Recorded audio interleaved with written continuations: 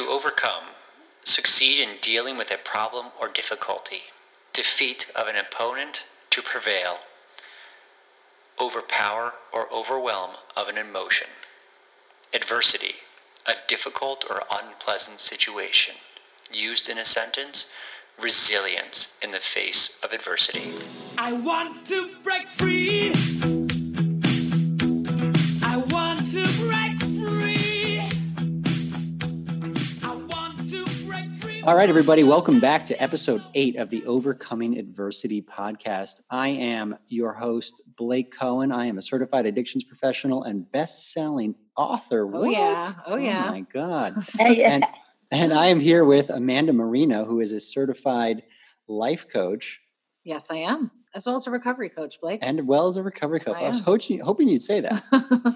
So we have a really cool show for you today, and we have a guest on today that's doing some pretty incredible things in the community. I'm going to go ahead and let Amanda introduce our guest. Well, today we are so excited to have Jeannie Alba join us on our podcast today. I was really moved and inspired by her story and just some things I recently found out about Jeannie online and her mission and her story, because we really want to hear about people that have gone through things, and really are making a difference in their lives and the lives of others. And Jeannie definitely is an example of that. So Jeannie, welcome on our show. We're so happy to have you. Well, thank you. Thank you for having me.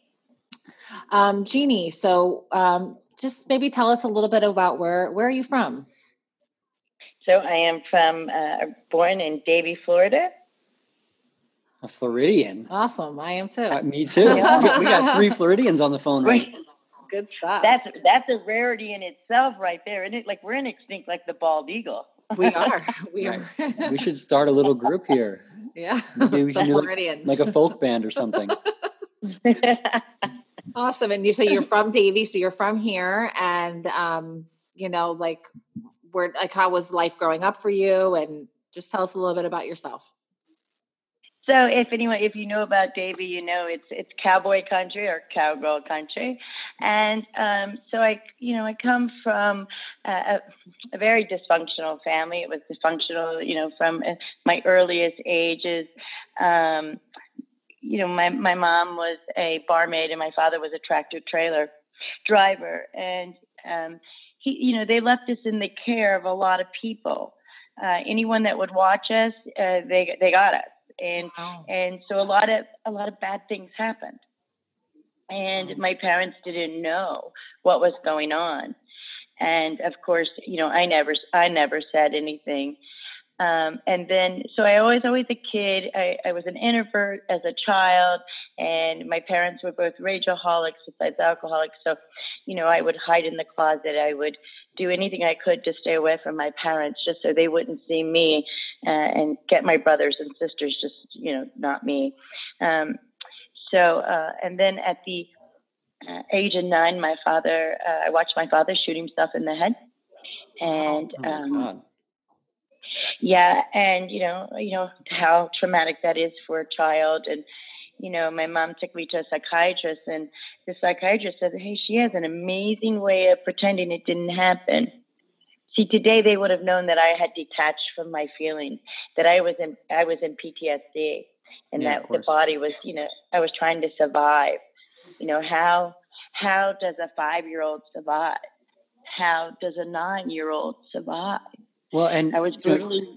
Even before that, the lack of safety that you must have felt, not even realizing that you're not safe with your parents who are rageaholics and you're afraid of, and then they're leaving you with people who are doing bad things, as you said, to you. So there really must have felt like you had no safe place. No trust and the right. Safe figures in your life. No trust at all.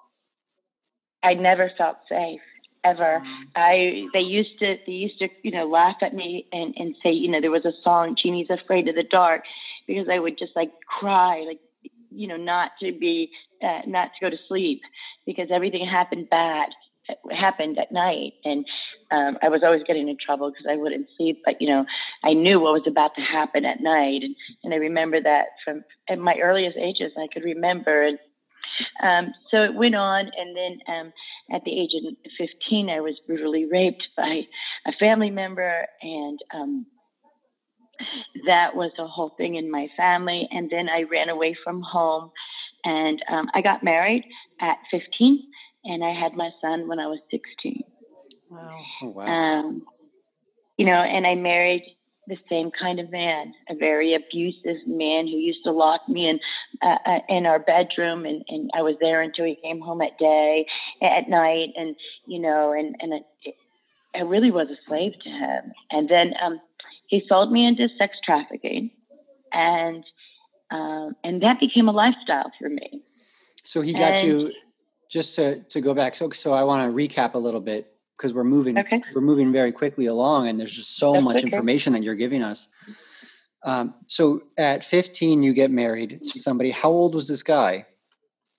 He was 19 when I was 15. Okay. And then he ends up being an abusive person similar to your father. You find yourself being locked in bedrooms during the day. You find yourself just in the same situation that you grew up in as a child. And then he ended up sex trafficking you? He did. Wow. He did. Very abusive. I think I was a kid looking for love, and I don't think I knew. I didn't know what healthy love was. I didn't know what a healthy relationship was. How could you? How could I? And during all this time from childhood into adulthood, you never had any help? Like nobody ever got you any therapy or any support or anything like that? Nobody. Nope. No. I don't think anybody. I think, nobody knew. I really became the queen of the masquerade. Even during school, I was a straight A student. I was Miss Gymnastics. I was always an overachiever, and it was always to, look at the outside of me so no one could see the inside of me. And I did get out of that marriage, and I really don't know how I got out of that marriage alive, but I did. And then I went back to school and became a hairdresser, and bought my own business, and I did fairly well and for myself. And then I met my second husband and married him. He was a very wealthy man. He had I always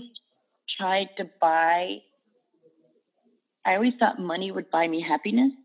So I thought that if I married someone wealthy and I could get that fast car and that big house, and everything would be okay, right? That the pain would go away inside. Right. But outside. It didn't. I got the house. I got the Porsche. I got the Mercedes. I got the Rolex. I got everything I wanted. I was a woman that was well known in the community, and I got it all. And for a while, shopping took my pain away. Getting a new purse or getting a new pair of shoes or whatever, that lasted momentarily. You know what I'm saying? Like I had to keep shopping just to get a little bit of relief from the pain. During this time, I grew up with horses. I was a professional barrel racer. I traveled through the States competing with my horse, Skip a Star Seeker. I ended up, that was a dream of mine. I always obtained every goal I ever set for myself. And I became ninth in the world. Wow. Wait, can I just ask you really quick, what is barrel racing? So if you ever went to a rodeo, if you ever watched a rodeo on TV where you see, it's always the girls, because it's a race against the clock with a horse. And so if you watch the rodeo, you see the girls come out and they go over a cloverleaf pattern, and whoever wins goes right, through okay. the pattern. I know exactly what you're talking about. Yeah, that's so awesome. That was me. So ninth in the world. So your life on the outside looks like it should be perfect, but on the inside, you were starting to feel, you really couldn't cope with any of the emotions that were going on. So you kept looking for outlets to try to escape your feelings. I didn't have any coping skills. Right. Wow. Everything on the outside to fill you up. Shopping, the cars. Yeah, the diamonds, the glitz. I wanted everyone to be, envious of me, because inside I was dying. Right. Which we know all of those things are just they're just temporary relief. You know, you feel momentary relief while you're shopping, while you make that purchase, while you put on that diamond necklace and look at yourself in the mirror, but that doesn't last and it doesn't stick. Exactly. And then what happened is 2 weeks after I won the national title, I came back and I was at a fast food restaurant with my youngest son at the time, which was maybe 3. And they were mopping the floor and I slipped and fell and I broke my back vertical, which 1 in a million people break their back like that. And so that was it. I couldn't run anymore. I was supposed to run in Vegas for the world. That dream was over. And everything I'd always worked so hard for, my identity was all wrapped up in that because everyone knew me. And that was it. Now I'm in traction. I'm in a body cast. And life seems like it's just over for me. That dream's over. I get prescribed pain pills. Okay. And, you know, I slipped into deep depression. But what I found is after the depression is like, for the first time, I found relief. Not only from the physical pain, but from the emotional pain. I didn't have to feel anymore. I didn't have to run anymore because I couldn't feel anymore. And as long as I could keep myself numb, I didn't have to be me anymore. Yeah. It sounds like that just kind of grew and evolved, you know, with over your life. And now it was with the pills. You know? Jeannie, let's fast forward a little bit to what was the moment in your life I guess I would call it your bottom or the worst that it got, where you felt like it was time for a drastic change? Where did all of this end up bringing you to? Well, it was this long, slow process. My husband eventually, he had sent me to many treatment centers. He eventually divorced me, and I got a restraining order against me with my sons. And life spiraled out of control until I became homeless, and I lived on the streets and under a bridge for 10 years. So for 10 years, so your marriage ended, you lost the money, you lost the image, you lost all of that, and you ended up homeless under a bridge here in Florida for 10 years? Yep. Yeah, wow. Right in Davie. In Davie. And what was going on? What's that like? What's with your kids? I mean, without your kids, obviously, what was that like? I mean, what were the emotions you'd go through? Obviously, it's a long time, so I'm sure it's a wide array of emotions, but what's it like inside? Can you tell us about that? Yeah, you know, it was to a point where I'd given up. I had given up. I tried to hang myself. I was Baker acted many times. I OD'd so many times, and I OD'd and I came out of the hospital, and within 8 hours I was brought back to the hospital, OD'd again, because now I was on a mission. I'd lost my children. Life was over for me. The life I knew was done. And I was done, and I was going to do myself. And I tried so many times in so many different ways, and just couldn't do it. And every time I woke up in the hospital, wherever, I was angry. Like, why didn't you just take me? Because I'm just taking the air that someone else could breathe. My life was over. And this is how I got out of there. When I was out there, and the kids' birthday would come, and you know, Christmas would come, I'd miss them so much, and I'd want to call them, but I could not muster up the courage to call them, nor did I have their numbers because they had changed their numbers. And so one day, I guess my oldest son was looking for me, and he reached out to my sister, and he said, "Do you know where my mom is?" And my sister said, "I know a couple of the bridges she hangs at." He wrote a letter, and he mailed it to her, and she delivered that letter to me under the bridge. Wow. And I'll just share with you a snippet of that letter. It said, "Mom, I don't know where to begin with you." He said, "There's no hopes of us ever having a relationship." He said, "But let me tell you about your 4 sons." He told me my oldest son was a lieutenant firefighter. He was a sergeant in the Army. My middle son was a BSO officer, a firefighter for BSO, and that my 4th son was doing well in middle school at the time. He said, "Mom, I don't know if you know it, but you're a grandmother to 4 grandsons." Wow. He ended that letter with saying, "Mom, I have to be honest with you. I'm tired of watching the obituaries for your name, and I just wish it would be over. Oh, Wow, that's pretty gut-wrenching stuff there. That letter got through. wow. So That that's I what have that moment- goosebumps right now as a mom, and just wow. that was the beginning of the change for you. It was. That So was That was that like the moment of clarity. Yeah. That was So- the moment of clarity. That gift, I got that gift of desperation in that moment of clarity. And I said, somewhere in that letter, they've been looking for me. They do love me. And I knew what I needed to do. And I started within a few weeks. I started my journey to where I am today. Wow. So let's quick, because we're running out of time here a little bit. I mean, your story's so good. What was the process like? What did you have to do to get where you're at today? So what, with that letter came in, so then what changed? What did you do to make a difference? Well, for the first time, I was willing. I was willing to take suggestions. I was willing to start to trust people, because out there you don't trust people. But I started the process and finally started to be honest. And I was able to open up and start to tell people what had happened, what had gone on. And I started to address the issues, either that had been done to me or things that I had done. I got into, I went to treatment, I went to detox, I went to halfway, and it was a very slow process back, but it has been amazing. So you did the work. You hit a point where the pain was strong enough, and you did the work, and you had a strong motivation in family. And I'm a big believer too. A lot of people say you have to be internally motivated to want recovery, and I don't think that's true. I think there is plenty of external motivators like children. Well, hearing that you have 4 grandchildren, I think would Yeah, right. You know? So I think for the first time, I knew what pain was, but I didn't know what love was. In that letter, I felt love. I felt it for the first time in a very long time. Wow, that is and love so. is what motivated me. Love is so powerful. And what you're doing today is sharing your love with plenty of others. So can you please share with us about your mission and how I found you and what you're doing and how we can support you? Absolutely. After I got myself together, I had a vision, and that was, I remember what it was like. I was fed fairly well, and I was given money, but the one thing I couldn't get out there was a shower.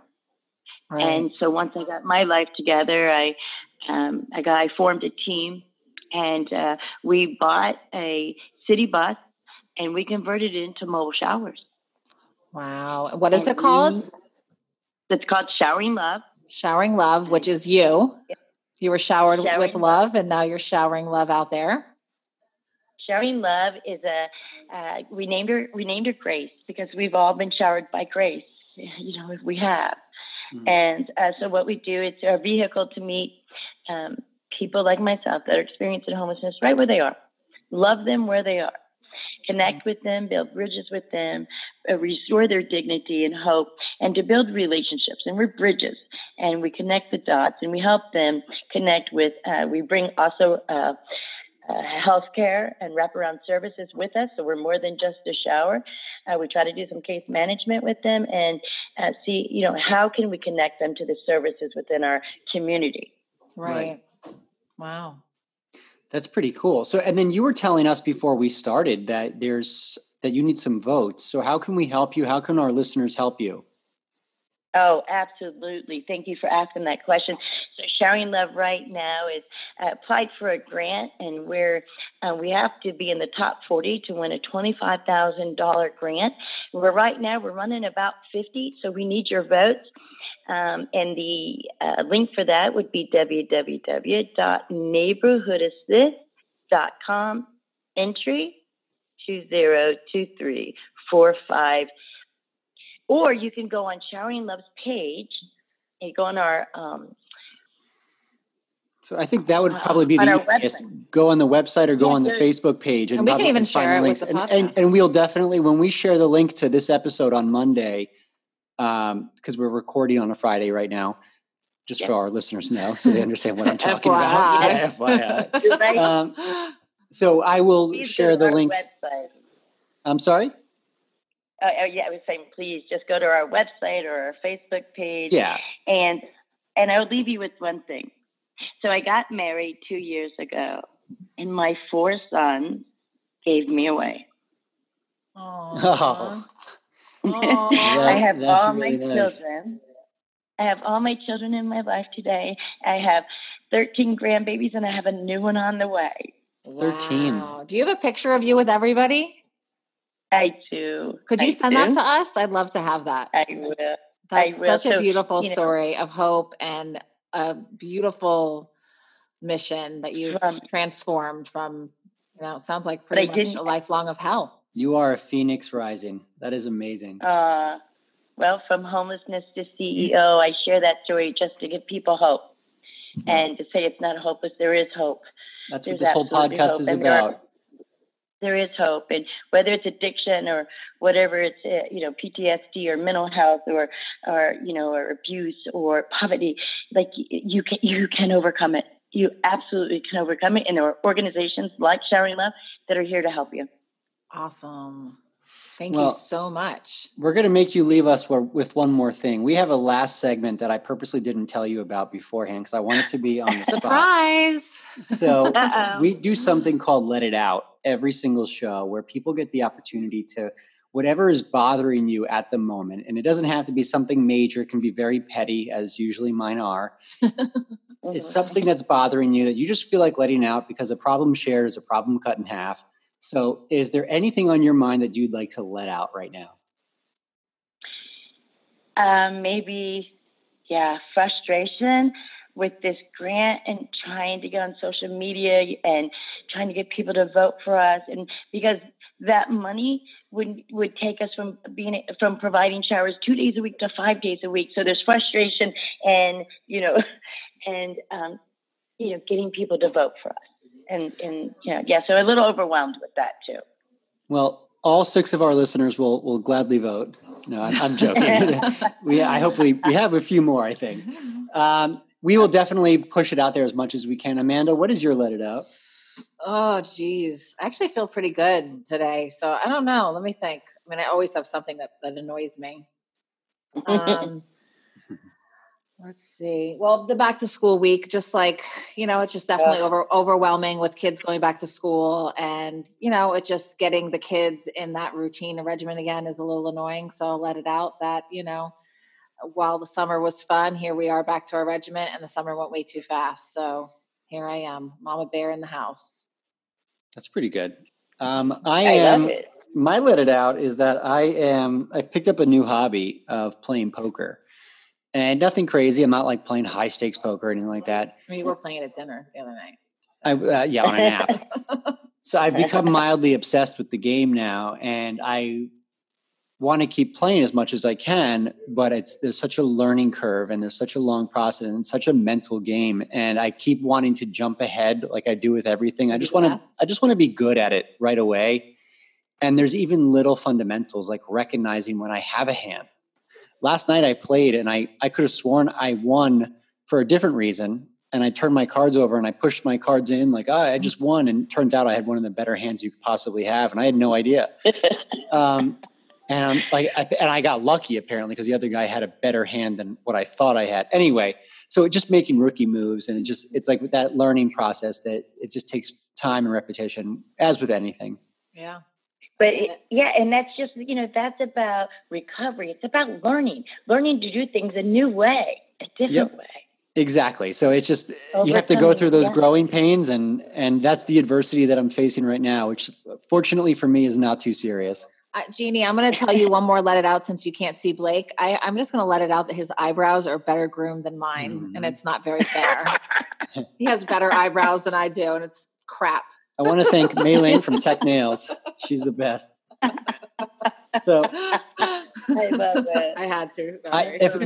If I don't get them done, they will be the worst eyebrows you've ever seen. Unibrow. They're full unibrow and they connect to my hair too. So it's really bad. So I have to do this. Would we Thank you, Mom and Dad, for that. You could braid them.